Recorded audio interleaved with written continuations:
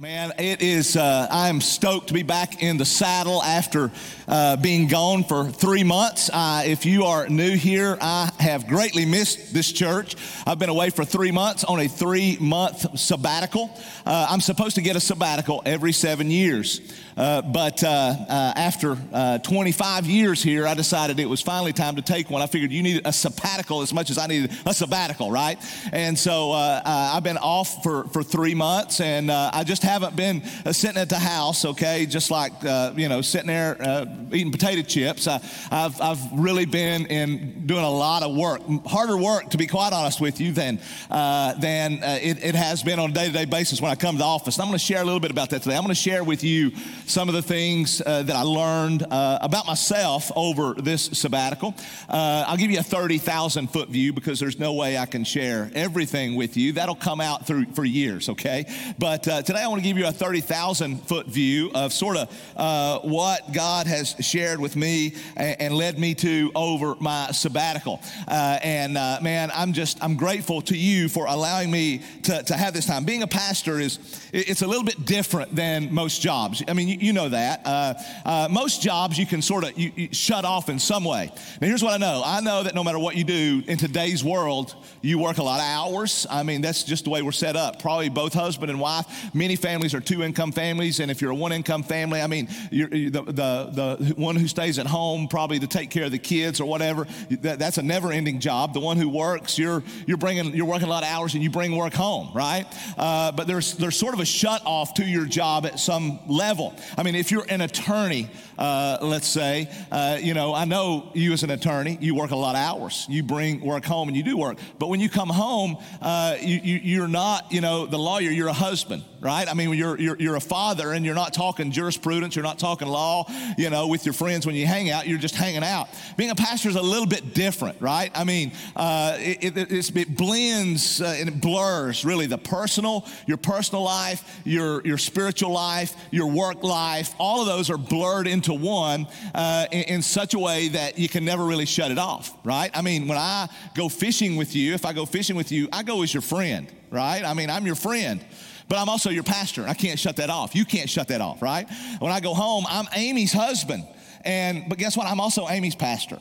I'm my kid's father, but I'm also their pastor. You just can never shut that off. And you know what? I had went through these last 25 years here and the last 30 years of ministry really with not an understanding of how that affects you, to be quite honest.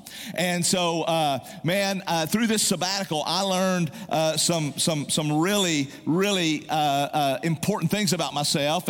And as I said, I'm supposed to do this every 7 years. But man, I just didn't, I didn't do it. And when I did it, and it's like I said, it's not sitting on the beach sipping a drink, right? I mean, it's doing some hard work. It's doing the focus of this whole thing, and we're set up to give me a sabbatical every 7 years not so I can just go and get away and do nothing.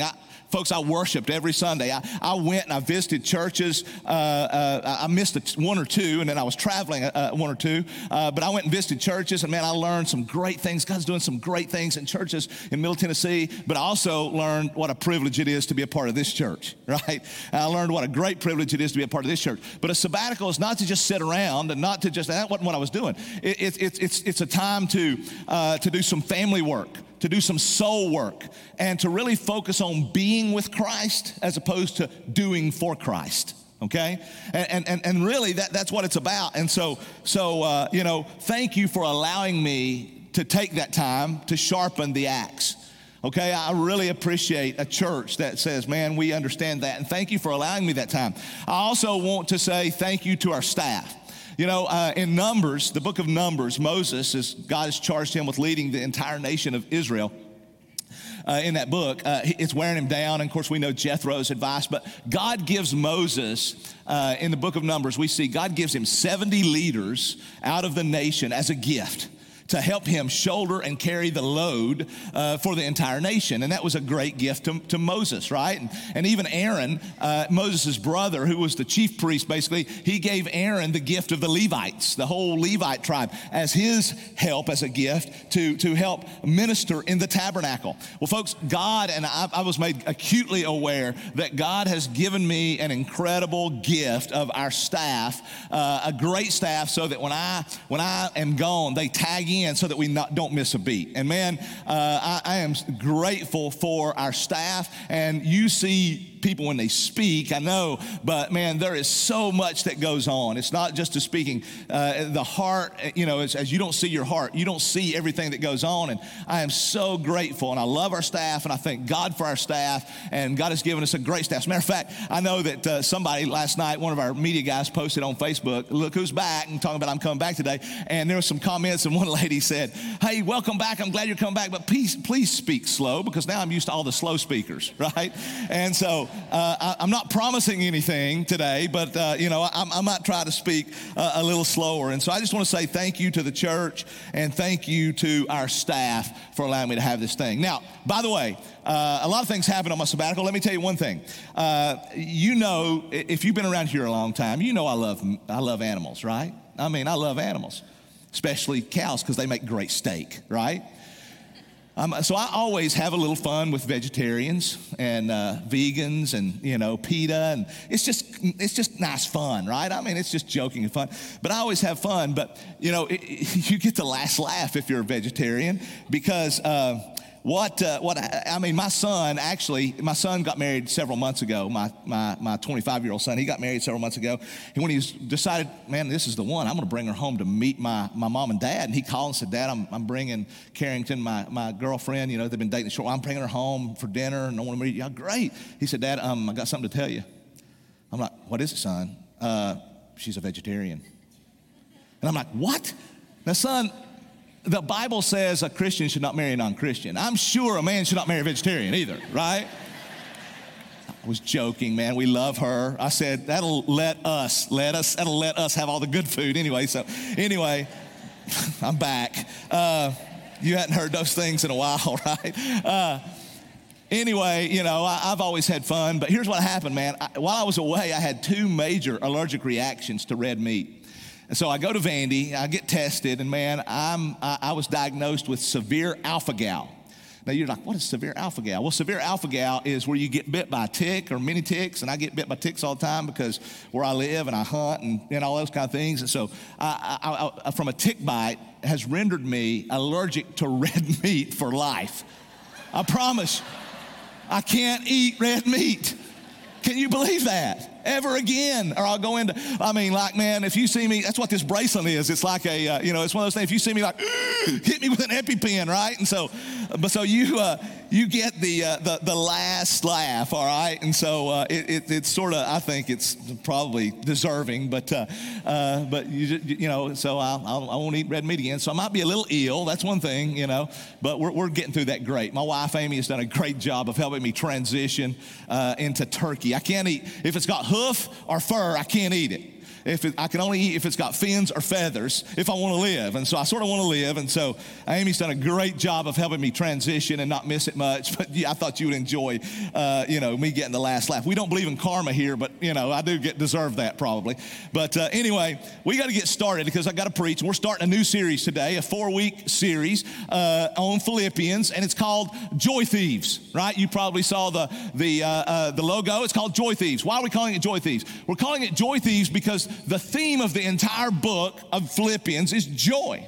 It's the book of joy. It's a letter that Paul wrote to the church at Philippi. And what makes it amazing is Paul is in prison when he writes this. He got through into prison because he caused this disturbance because he cast a demon out of a girl who was using those powers to tell people's fortunes, and she had sort of a manager, if you want to say, a Vegas manager, and he got upset and he complained, and basically they threw Paul into prison as a result of it. And so he ends up starting this church in Philippi. And when he starts this church in Philippi, I love the church church in Philippi because it's a lot like us, because there was this girl who was, a demon possessed that probably got saved and was a part of this church. You got the jailer who, the Roman jailer who was going to kill himself after God released Paul from the bonds. And Paul said, hey, we're here, don't worry. And so you got a Roman, you got this demon-possessed girl, you got Lydia, you got,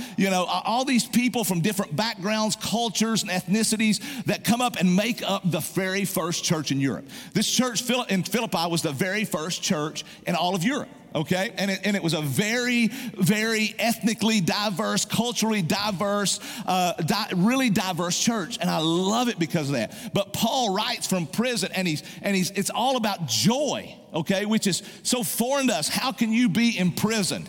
How can you be in a state to where you can't do anything, but you're writing about joy? And so we're going to learn some things about joy and what steals our joy, because that's why it's so relevant, because everybody's looking for joy.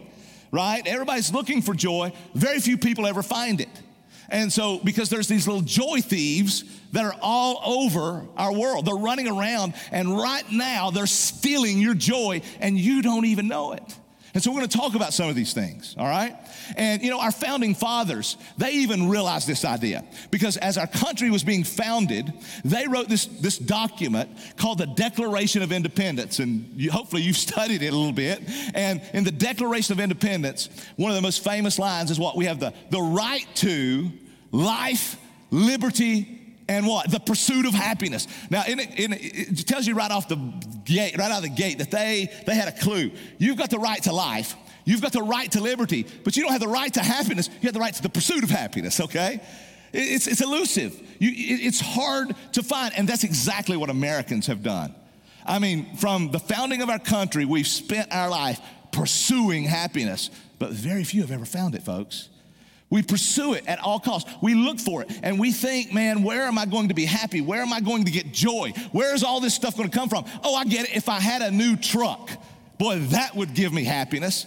And it does for a moment, but then it's fleeting, it's gone. If I had a new house, and man, you get that new house, and man, you're happy for a moment, and then it's like, okay, it's a house, it didn't do it. If I had a new job, and you get a new job, and if that's where you're placing your and it moves on. If I had a new wife, or if I had a new husband in our world, right? And so if the Vols would just win, and if that's what you're looking for, man, you hadn't been happy since 98, okay? I mean, you've been a miserable mess since 98. And so you need a new team. That'd make you happy, right? And so we look at it and we think, man, if I just had something new, and we go from thing to thing and thing to thing, and we never really find it, right? Well, here's what I want you to understand. I don't ever preach at you. I preach at us, okay?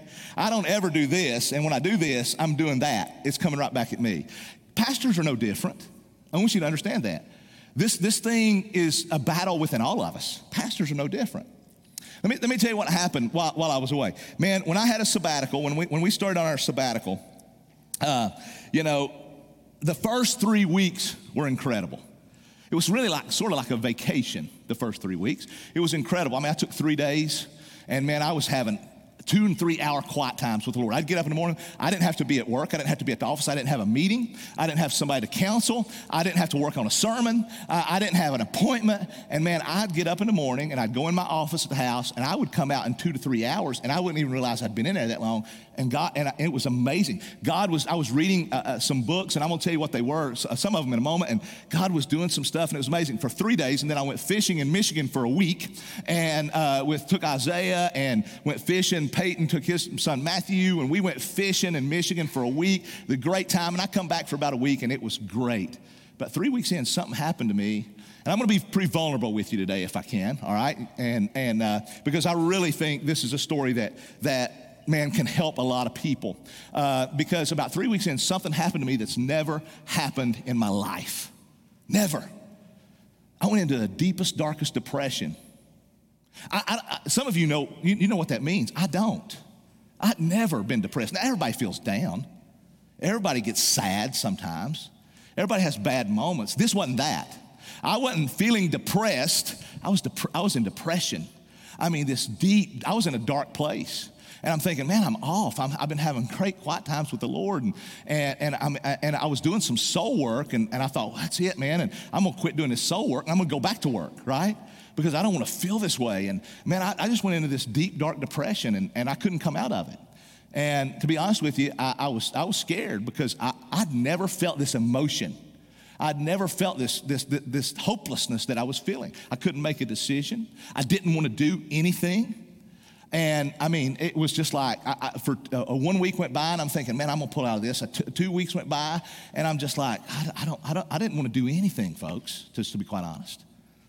And Amy, I mean, I wasn't talking to anybody. I wasn't talking to any of our staff. I wasn't talking to anybody. I was just like, some of you know what I feel like because you've been there.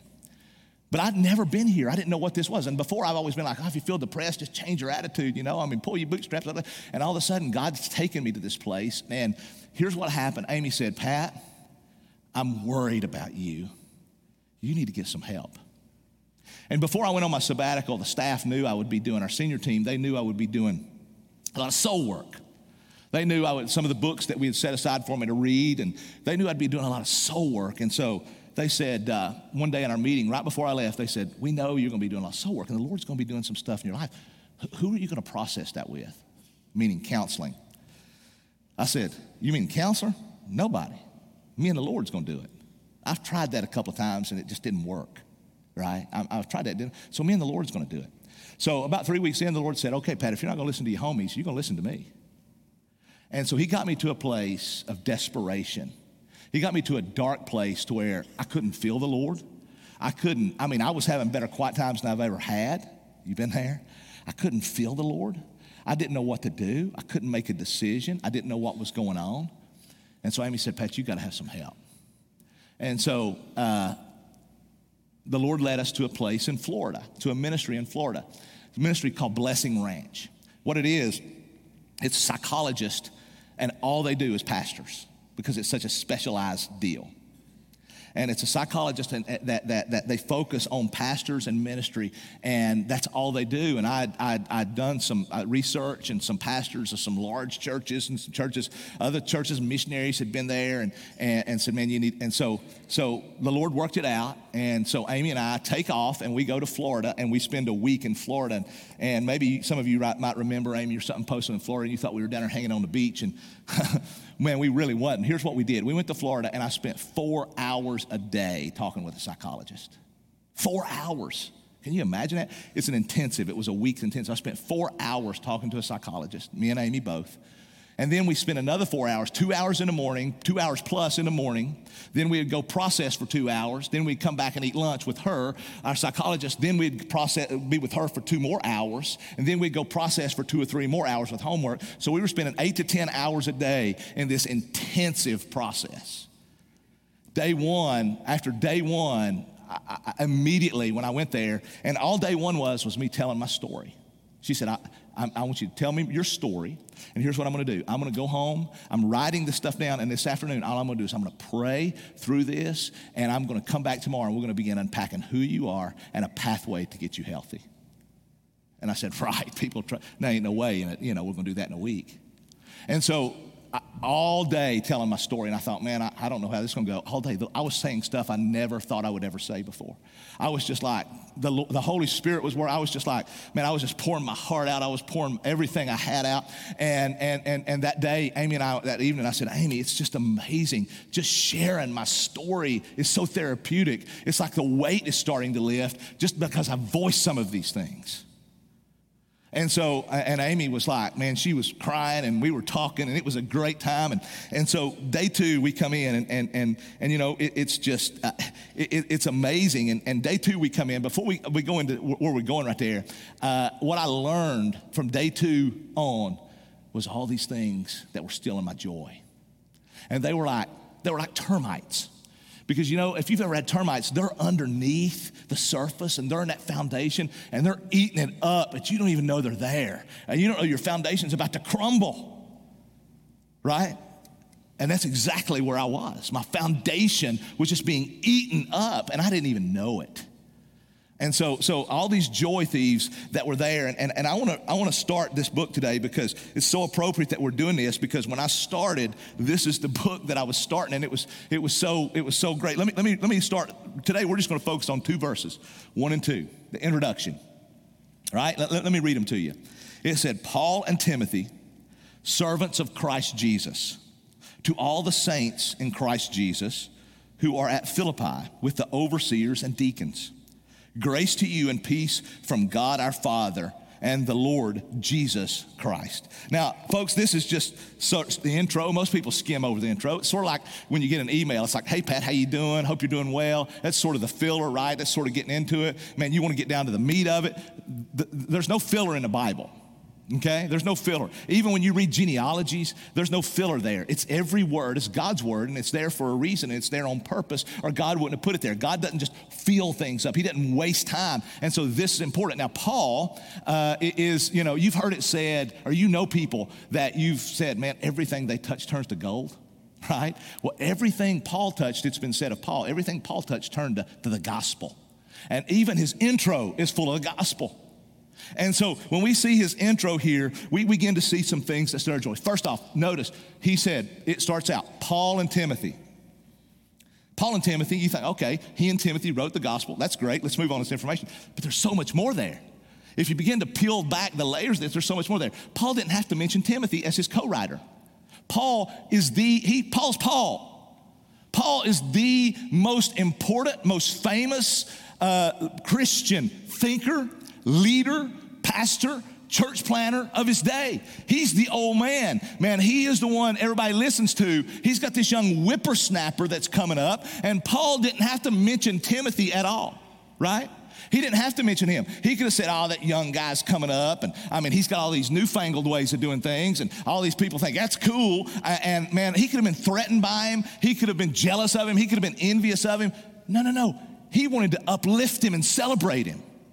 Right? He didn't have to mention him, but he did. And I believe he did because Paul's thinking of the future of the church. When Paul wouldn't be around, he knows Timothy is going to have authority, and he's giving Timothy credibility right now. He's beginning to build this up. He wasn't jealous. He wasn't envious. Man, he wasn't comparing himself to Timothy or Timothy to himself. They were 2 different people that God had created in 2 different, personalities and 2 different skill sets, from 2 different families, from 2 different places. God had created them as individuals, and Paul wasn't comparing. He wasn't envious. He wasn't jealous. He was celebrating Timothy, right? And so as we look here, what we begin to see is it's jealousy, it's envy, and I think it's comparison that begins to just steal your joy.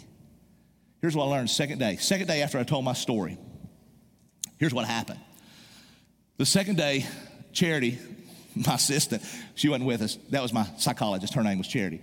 She came in and she said out of the gate, man, we exchanged pleasantries, and she said, Pat, let me tell you who you are. She said, you're a winner. And I said, you dadgum right I am. You know me well. This is going to be good, Amy. She said, not in a good way. What do you mean? She said, winning's everything to you. She said, if you don't win, you're a failure. If you don't win, you're not enough.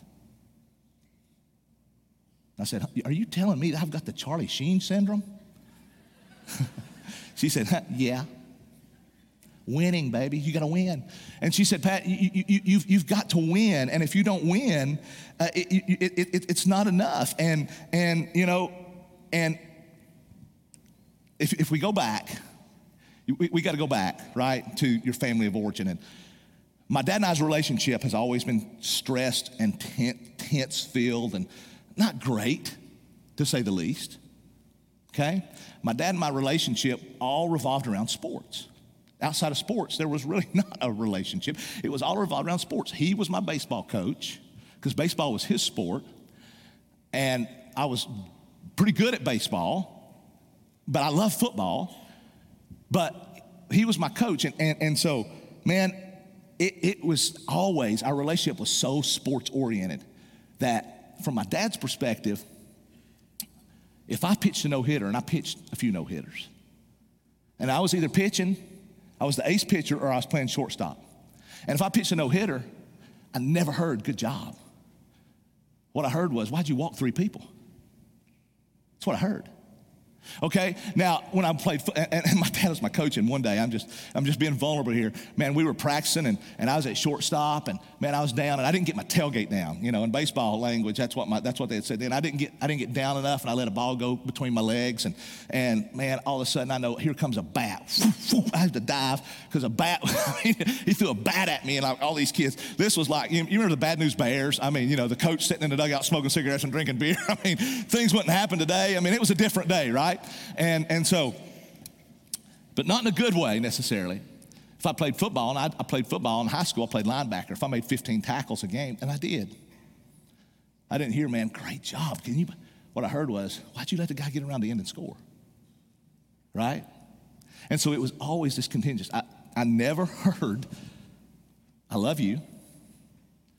I never heard, I'm proud of you. I never heard, great job. I never heard those things, ever. What I heard was what you didn't do. No hitter, why'd you walk? 15 tackles, why'd you let that one get around the end? That's what I heard. Now, here's what I began, and to be honest, after I got back from sabbatical, I'm gonna finish that because this is my dad. And when I got back, my brother-in-law died from a major heart attack. So I go to East Tennessee to do his funeral. I hadn't been there in 4 years. I go to East Tennessee to do his funeral, and I told Amy, man, I'm going to pray for me. I'm going to talk to my dad. So I had an opportunity to talk to my dad. And it was a great talk. And here's what I know. I'd been bitter at my dad for those things. But I began to understand, this is what I began to understand in Florida. I had a shadow. You know, the shadow is all these accumulated things that you have and all this. And I had a shadow, and you have a shadow, and I didn't know it was there. I didn't know the termites that was stealing my joy. But I began to realize, man, I was bitter at my dad for this. And I began to realize, my dad's got a shadow too. My dad's got a shadow. And I began to think about, I know the family that my dad grew up in. And my grandmother was an Appalachian woman raised in the mountains, no running water, no electricity, until she got married, moved out, and and all that stuff, none of that. And she was a hard woman. So I was able to talk to my dad, and I was able to say, Dad, we started talking, and it turned out great, okay? It turned out great, man. We got some stuff, and it turned out great, okay? But I was able to say, Dad, here's what I know. Hold on a minute, Dad. I love you. I'm not bitter at you anymore because I know you didn't have the capacity to do those things either.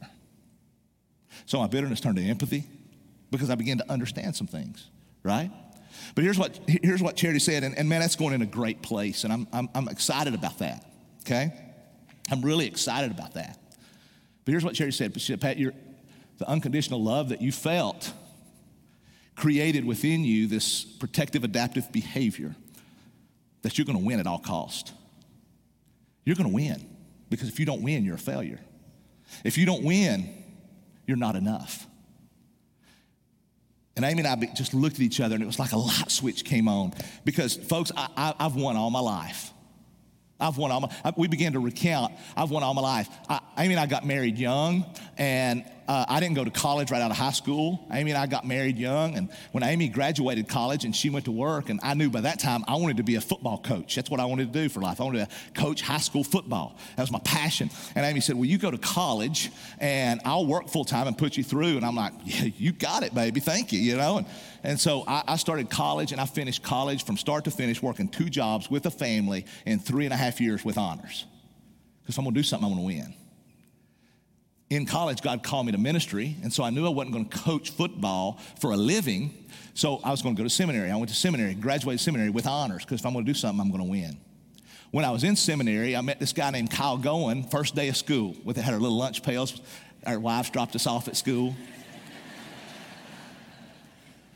And we met, standing in line to register. That's back when you had to go to a real brick and mortar school and stand in line to register, okay? And we stood in line to register, and I met Kyle, and man, God just bonded us together through seminary. And Kyle said, hey, my home church is looking for a youth pastor and associate pastor. I said, well, turn my name in. I'll be glad to to talk to them. So he gave them my resume. Man, they hired me, and here I go to First Baptist Church of Greenville, Texas, as their youth pastor and associate pastor, and their pastor and I become like really so close. And when I went there was about 10 students, 10. There was about 200 plus people in the church, 250 people in the church, about 10 students.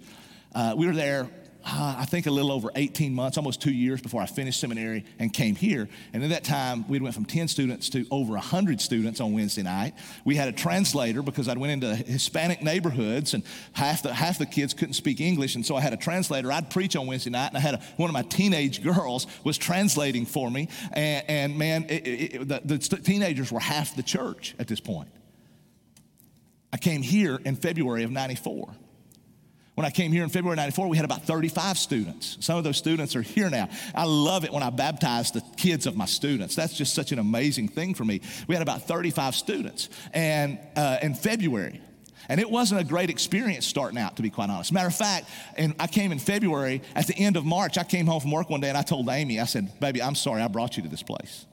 If you'll give us 1 year, because I'm not going to do that to these people. I'm not going to get out of here now. Give me 1 year, I'll get you out of here. Because it was just a different place, to be quite honest. In that 1 year, God just radically did some amazing things. February to August, there was 185 teenagers on Wednesday night. A year later, there was 250. God began to grow. I mean, our church has grown, one campus to 5. We moved, relocated. Folks, God's done, all my life, I've won. I coached football, Little League, the youth league here, AAA. It's the 11 and 12-year-olds, AAA. Some of the guys from here in the church. Every year we were either in the championship or the semifinals. Worst years, first round of the playoffs. Every year. Listen, what I'm telling you is I've won all my life. Now, that don't mean I'm good at everything I do. And that's what Charity said, because that made me start thinking, well, I've won. She said, but that don't mean you're good at everything. What that means is you don't attempt anything that you don't think you can win at.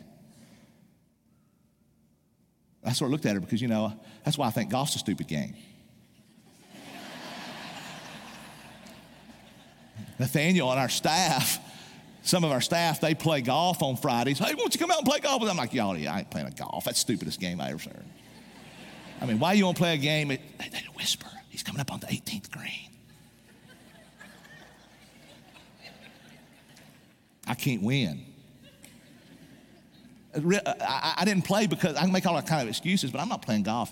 It's not that I can't win every time, or it's not that I can't beat Nathaniel. It's I can't beat over half of our staff, and if I can't do that, I'm not going to play. All right, and so I've won, and the reason that I've won is because it's this protective, adaptive behavior that makes me okay. And the result is really disastrous to your soul because, man, if your kids do well, you're winning and you're great. But if your kids don't do well, you're failing and you're miserable. If the church is growing, if the money's up, if people are being baptized, you're great. If one of those is down, you're miserable because you're not winning.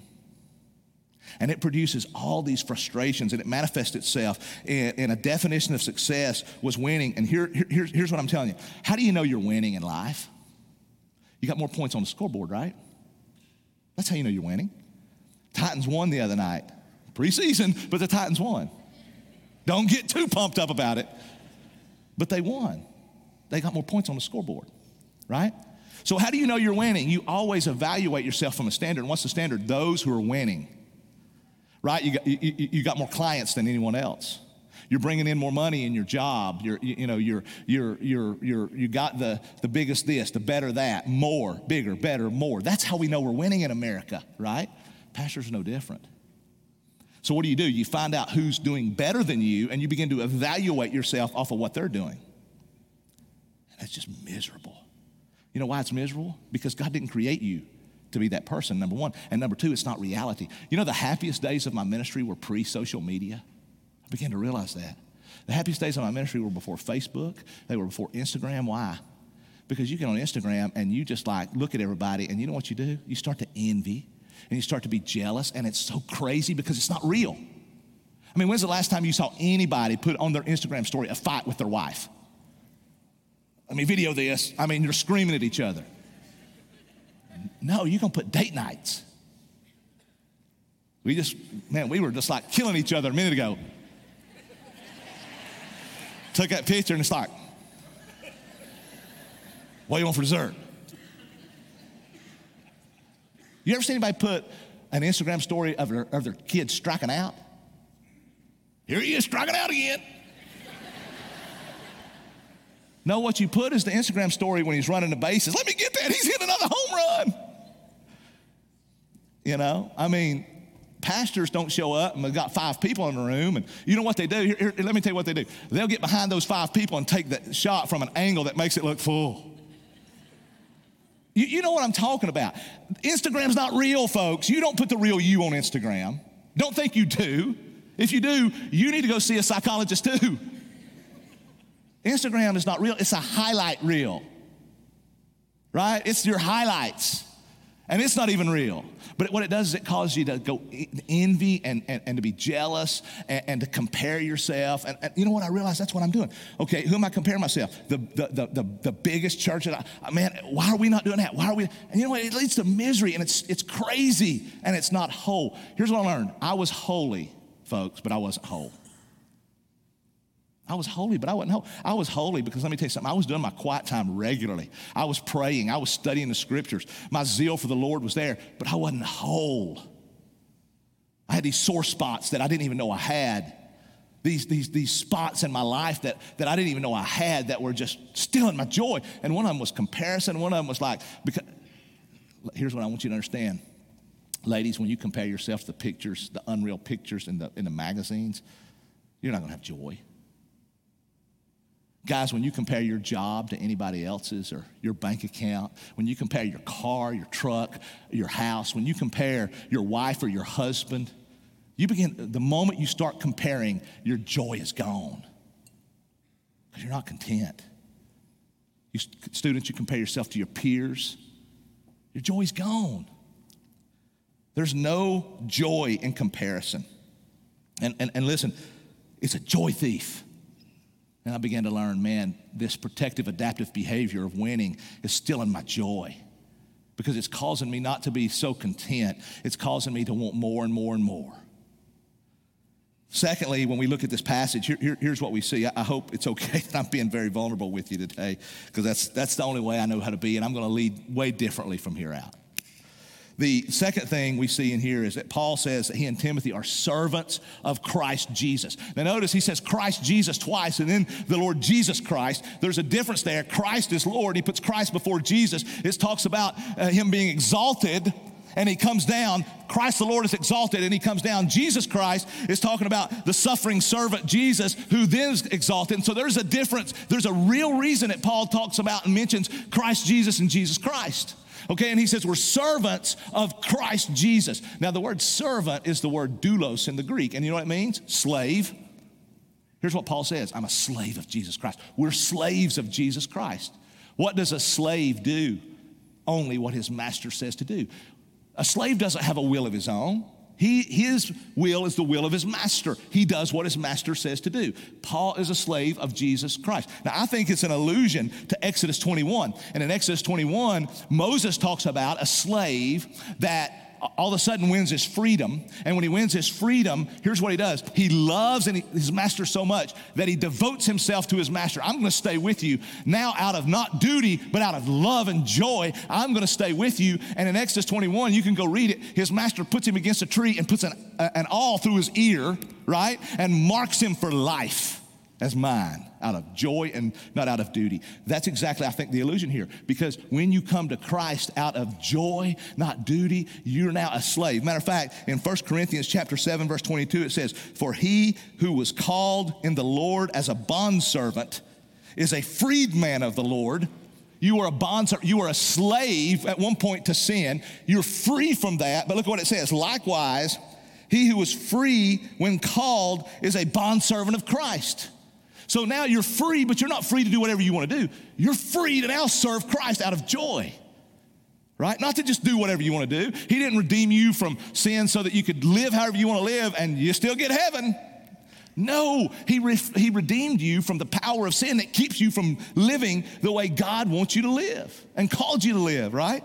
And so you're free to serve Christ. And so God reveals his will in his word. And here's what I've learned. The closer you are, my truck right now is in the shop. It's got to have new tie rods and balls, and it's getting what they call alignment, right? And when you get your car, when it's out of alignment, I don't know all the ins and outs of this. I'm not like a mechanic, but what I know is things are working against each other, and it wears your tires out. It wears your car out. The parts are wearing out. And here's what I know. When your life is in alignment with the Lord, man, it's smoother. Now, I'm not talking about your life is just like sweet, no problems. I'm talking about spiritually, emotionally. There's a smoothness and there's a joy. The more closely you are aligned to God's word, the more joy you're going to have. The further you're outside of God's word, the absolute less joy you're going to have. Okay? The less joy you're going to have. And so during my sabbatical, here's what I read. The Lord revealed I was holy. Man, I had a passion for God's kingdom. I had a passion to build God's kingdom. I had a passion to start campuses all over the world because I want to reach people for Christ. And that's pure, and that's God's agenda. That's what God wants. I want the church to grow because that's what God wants. That means people are getting saved and people are coming into the Lord and people are growing. That's what God wants. And so I was devoted to his will and agenda, but here's what I also realized. It wasn't just for the glory of God. You know what some of it was about? Some of it was about the fact that I wanted to prove I was good. I wanted to prove I was somebody. I wanted to prove I was worthy, that I was a good leader. And it was making me miserable because it wasn't completely aligned. And it was making me miserable. And folks, if you're not totally surrendered to God's will and God's agenda for his glory, your joy is going to be stolen. You know what the Israelites did? Think about what the Israelites did. The Israelites, God redeemed them from bondage. Here's what he began to do. God redeemed them from bondage, and he took them to the promised land. Man, he was feeding them manna from heaven. He was giving them, and here's what happened. Man, they started to complain, and he took them to the front, sent the spies into the promised land. You remember, one from each tribe, they come back, and Joshua and Caleb, you remember, we can take it. Everybody else like, oh, we can't. I mean, they're big to people there. God's brought us out of Egypt. God's took us across the Red Sea, killed the Egyptians in the Red Sea. He's raining down manna from heaven, but he can't take care of these people. We can't do it. And so what'd God say? Man, we want to go back to Egypt, they said. We had bread in Egypt. We had food in Egypt. They wanted to go back to Egypt. And as a result, what happened, man? They wandered in the wilderness for 40 years and died out before the next generation could go in. Suffering snake bites and suffering tick-infested woods and all these things. Man, their joy was over here because they were not in alignment with God's will. Here's what I know, folks. What is God's will? The Bible is God's will. And some of you are redeemed. God's redeemed you, and he's given you his will, but you're wandering around, and you can't find joy because you want to go back to Egypt in some area of your life. You want to go back. You long for Egypt in some area of your life. I mean, man, God gives us a sexual ethic in his scripture. His sexual ethic is very clear about sex and sexuality, but we think, man, I love Jesus, but I sort of want to do my own thing here, and I want to go back to Egypt, and you're not surrendered to God's will for God's glory in that area, and it's robbing your joy. God gives us clear words about money and tithing and giving generously. Thank you, church. Man, when I preached basically it takes a church, and then I went on sabbatical, and I'm thinking, man, how's this thing going to work out? And to be honest with you, I didn't want to know, because if it wasn't good at that point, I'd have been a failure. I'm just honest with you. And when I found out what God had done through you and how generous you've given to that, and I'm like, praise Jesus from a healthy perspective. It's amazing what God's done to you. But God's told us what to do with money, but we say, oh man, I want this, and if I tithe, man, I won't have money to do this. You're going back to Egypt, and you're not joyful, right? I mean, God's told you to serve your wife and love her as Christ loved the church, but you want your wife to serve you, right? I mean, and listen, when we do those things, when God's word is revealed, here's what happens. And we don't follow it, and we don't align with it, our joy is over here. And so, listen, are you surrendered to God's will? Are you surrendered to God's glory? For his joy, for his glory will be for your joy. That's what we see here. Third, finally, Paul said, he wrote, who did he write to? The saints in Philippi. He wrote to the saints in Philippi. He said, now what's a saint? You see, we're confused on what a saint is because Catholicism has really confused us because they've made a saint, dead people who've performed 3, post-mortem miracles, and they've been venerated, they've done all this stuff, and now they're on stained glass windows somewhere, and that's what a saint is. People say, I'm not a saint. So Saint Christopher necklace, I'm not a saint, right? And all this kind of stuff. And well, that's not what a saint is. Biblically, there's 2 identities in the Bible. There's saints and there's sinners. A sinner is someone who doesn't belong to Jesus. A sinner is someone who's denied Jesus Christ as Lord and Savior. That's a sinner. A saint is someone who's given their life to Jesus Christ. I'm a saint. I'm St. Patrick, by the way. Okay? I've got my own day. A saint is someone who's given their life to Jesus Christ. It's good. You don't have to get it. I know, Danny, you're getting ready to run up. A saint is someone who's given their life to Jesus Christ. Period. Not because of what you've done. You're not a saint because of anything you've done. Don't think, well, I'm not good enough to be a saint. You're not a saint because of anything you've done, but because of what Jesus has done and who he has made you. That's like Paul says, I'm writing to the saints. That's the church. That's the Christians. I'm writing to the saints. Here's the point, okay? The point is, man, your identity is everything. If your identity is in anything but Jesus Christ, you will not have joy. You will not have joy. It's a joy thief for your identity to be in anything but Jesus Christ. I was holy, but I wasn't whole, folks. Here's what happened. Man, I was holy, but I wasn't whole. I knew I was a saint. I knew I was set apart. I knew all those things in my heart and in my head, but my head was also telling me, if I don't perform, I'm not enough. It's what I accomplish that makes me who I am. And so here's what happened. Okay? One reason I went into major depression 3 weeks in. One reason was this. One reason I was doing soul work that was stirring up some stuff that I needed to process. But here's the second reason. Man, I didn't realize how absolutely exhausted I was. I didn't realize all the physiology of your body and serotonin and all this stuff. And here's what I know. I get 4 weeks vacation every year. You know how many I take? 1. I take 1 week typically in the fall to take my kids to the beach because my kids want to go to the beach. I've done that for so many years. And I go and I go and I go, and I've depleted basically all of my serotonin, and I was running off of pure adrenaline. And after 3 weeks, when I didn't need that adrenaline, I crashed. And I was having withdrawals, folks. I was having adrenaline withdrawals, and it just caused me to I didn't need this adrenaline that I was running off of, that I got up from day one, and I started running on adrenaline, and I wasn't sleeping at night. I'd gotten to where I wasn't sleeping at night, and the reason I wasn't sleeping at night, I didn't know. I mean, Peyton and I, we were talking about it. He looks at my sleep app, and he's like, Lord, son, you don't sleep at all. Because I'm so keyed up all the time. It took me a month. It took me almost until recently in my sabbatical before I could sleep past 5:30, 6 a.m. No matter what time I go to bed, I wouldn't sleep. I'm running off adrenaline because that's what I did. Why did I do that? Because my identity was in Jesus. I'm telling you, I was holy. Man, I was holy. I was doing my quiet time. I was praying. I was studying the scripture. I don't look at pornography. The only addiction I have, and it's a major addiction, is caffeine, okay? I've got a major caffeine addiction. But that's not true because you know what the other addiction I had was accomplishment and performance. That was my other addiction. I had to perform and I had to accomplish. And so my identity was in my work, because if my work wasn't exactly what I thought it would be, then I'm nothing. I'm not enough. I'm a failure. Because that's the message that I had been given. But it was an invalid message because it had come from a broken source as well. Right? And so I was discontent, even with a growing church. I wanted more. Rather than just trusting the Lord. Lord, thank you. See, that's what it does. It creates this discontentment. Thank you for what you've absolutely blessed me with. I couldn't enjoy any moment or celebrate any moment because I was on to the next thing. Some of you are like, well, this dude was messed up. Others of you are like, oh crap, this is me.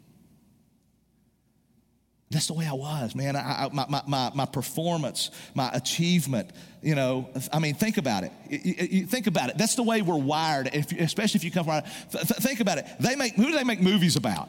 They make movies about William Wallace, right? They make movies about people who accomplish stuff. They don't make movies about some dude sitting on the couch in his underwear eating potato chips all day, right? I mean, Bill Belichick and Tom Brady, whether you like them or not, they're the greatest because they win. Not because they do anything, because they win, they've accomplished, right? I mean, none of you in Tennessee, no true Tennessee fan likes Nick Saban. But if he writes a book, you want to read it. Ain't nobody wanting to read a Butch Jones book.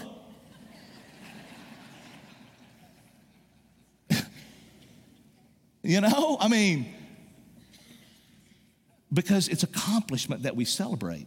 And so when you're me and you grow up the way I grew up and you get these messages, it makes you like, I got to perform. And so my work, man, my identity was wrapped up in preaching and in leading and in doing and my work. And here's what Tim Keller said. As I was processing and going through this, here's what I found, a quote from Tim Keller that absolutely rocked my world. Tim Keller said that when your identity is in your work rather than in Christ, get this, success goes to your head and failure goes to your heart. Bam! And what's failure? It's not winning. And what's winning? What you determine it is based off of what somebody else does. And so it leads to misery. And another passage that came out to me was in Luke 20.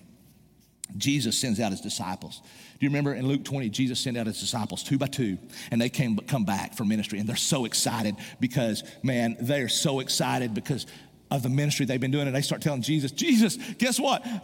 We've cast out demons in your name. And Jesus affirmed what they did, and then look what he said. Luke 20:10, nevertheless, do not rejoice in this, that the spirits are subject to you, but rejoice that your names are written in heaven. In other words, your joy doesn't come from what you do. Your joy comes from who you are. And I was like, oh, wow. Lord, you're rocking my world right now. How many times have I read that and God says, get it, don't just read it, get it in your soul. Your joy doesn't come from what you do, but from who you are. And my doing for God wasn't, it wasn't being sustained by my being with God in a way that brought me joy. But when I know who I am, when I know I'm chosen, when I'm adopted, when I know I'm forgiven and called and redeemed and holy, and when that is my identity, then I'm whole. Not just holy, but I can be whole. I can be whole. If I'm not, then I get miserable, and I get angry, and I get discontent, and all these things. And folks, many Christians struggle with identity issues rather than in Christ, your identity is something else. Some of you, your identity is in your kids. Some of you, your identity is in your job. Some of you, your identity is in getting married. What is it that if you lost it today, man, you'd be devastated? And I'm not talking about mourn. Maybe that's your identity. And if it's in anything but in Christ, your joy will be stolen. Your joy will be stolen. And so here's what I learned. The new definition of my success is this. And I knew it in my head, but hopefully it's in my soul. Now, I'm overcoming decades, so it's not flipping a switch. Amy calls it this every now and then. Amy calls it PSP. Every now and then I can go PSP. PSP is pre-sabbatical Pat, okay? This is decades of work, right? But here's what I know. My new definition of success is not winning, it's faithfulness. In 1 Corinthians chapter 4, 1 and 2, here's what Paul said. Paul said that this is how you should consider us as servants of Christ and stewards, servants of God and stewards of the mysteries of God. And here's what he says. And a steward is to be found faithful. It's faithfulness. It's faithfulness. I was reminded of this backstage. One of our guys come back to me and said, man, I went into a store this week, to a convenience store, and I had a shirt on with a scripture past reference on it, and the lady behind the counter said, I love your shirt. And he said, do you know what it means? It says, and she said, no. He said, he left. And he said, he went and got in his car and started to pull out, and he said, the Lord told him, go back, write the verse down and give it to her. And I went back in and I wrote the verse down and gave it to her. And I'd love to say, oh, she gave her life to the Lord right there. She didn't, I don't know. But let me tell you something. That was successful. Why? Because it was faithful. He was just faithful to what the Lord told him to do. That's success, folks. Faithfulness. Are we faithful? And here's what I began. I started bawling in my psychologist's office, I'm going to be honest. As Amy was with me and we started recounting, I have been faithful preaching the word. I have been faithful in how I've tried to lead you. I know I've been faithful in those things. And God began to give me a brand new perspective. God began to release me from some things. And folks, here's the thing. If you'll remember, it's so easy to look successful in people's eyes and be a failure in the Lord's eyes. Did you know that? Think about Moses for a moment. Moses, if you look at the book of Numbers again, Moses, God, the people of Israel were griping about water. We don't have any water. You shouldn't take us out of Egypt. So God told Moses, go over there, take the staff you've got that was symbolized his presence that he held up, and the snake, all this stuff. Take the staff and go speak to the rock, and I will flow water out of the rock to the people. And it's like, man, there's million plus people here, right? And they're animals. So Moses is angry at the people because they're so hard-headed. So Moses goes over, and rather than speaking to the rock, what did Moses do? He hit the rock twice with the staff. Not what God told him to do. He hit the rock twice, but water gushed. And it must have been rivers of water because it was enough water to serve the people and their animals. And Moses was a huge success, right? Wow, look at this guy. We needed water. He hit the rock and water flowed. Successful. No, he's a failure because he didn't do what God told him to do. He was not faithful to what God told him to do. You can be a success in every area, and you can be miserable if it's not being faithful to what God has called you to do. Are you faithful? Folks, I've been very vulnerable with you today because I want you to know, man, I love you, and I'm honored to be your pastor, and I'm grateful that you gave me this time because I can't wait to see what the Lord's going to do out of it in this church, in this community, and in this world through this church. Because I'm a different leader. Amy has said, and she told our senior team, and she told our board when we met. Amy and I met with our board to discuss this, and she told them, she said, you know what? Before we went on sabbatical, Pat was not the man I married. She said, I wasn't going to leave him. I thought about killing him a few times. But he wasn't the man I married. But I'm telling you, today, he's not the man I married in a different way. She said, I'm still married to Pat Hood, but he is a completely different man. And folks, I'm going to lead from a different perspective, and I want you to understand emotional health, and I want you to understand this, and you're going to hear about this. I'm sure this is going to work out in sermons, right? Today, I want to give you the 30,000-foot view of it, and I want you to understand, man, your identity in Christ, your surrender to the will of Christ, and being who God created you to be. If you're not those things, your joy's going to be stolen. Your joy is going to be stolen, but God wants you to be not just holy, but whole, and he can do that. Let's pray together, can we? Father, we love you. Thank you for your amazing grace. God, I thank you for your word, and I thank you for all that you're doing in our church and around the world, and I thank you, Father. I pray that we are faithful people. I pray that we are faithful with your word, that we are faithful with your glory, God, that we're not glory thieves, Lord. I pray that we don't want to step in anywhere that you're not. I pray that we don't go where you're not, that we just wait and we want to go where you go. We want to do what you do for your glory, God. And I just pray that, Lord, as we are faithful to you, that you would begin to give so much overflowing joy into the lives and the souls of the people who make up this church, that God, the world would notice that, God, and they would be drawn to that because of faithfulness, Lord. God, help us to know your word like never before. Help us to be faithful like never before. God, help us to live for your glory. God, help us to be people of joy. We love you, we praise you, and I thank you for your grace. In Jesus' name, amen. Let me tell you what we're going to do right now. We're going to take up our offering. This is a time of response. We're going to take up our offering, and that's one way we respond. So if you don't give online, and you can give online, you can go on our app and give. You can give in here. You can however you want to give. That's how we respond. But listen, some of you today, here's what I know. A lot of you, especially a lot of you dudes, but even some of you women were like, oh man, I can resonate with what he's saying today. And man, God wants to do something in your heart, man. You can come at the altar and pray. You can come back and talk to us. Travis is going to lead us, and as he leads us in this time, you let the Lord do in your heart what he wants you to do. Our staff is in the back if you want to talk to anybody, okay? So let's all stand right now, and as Travis leads us, let you respond how God has led you to respond.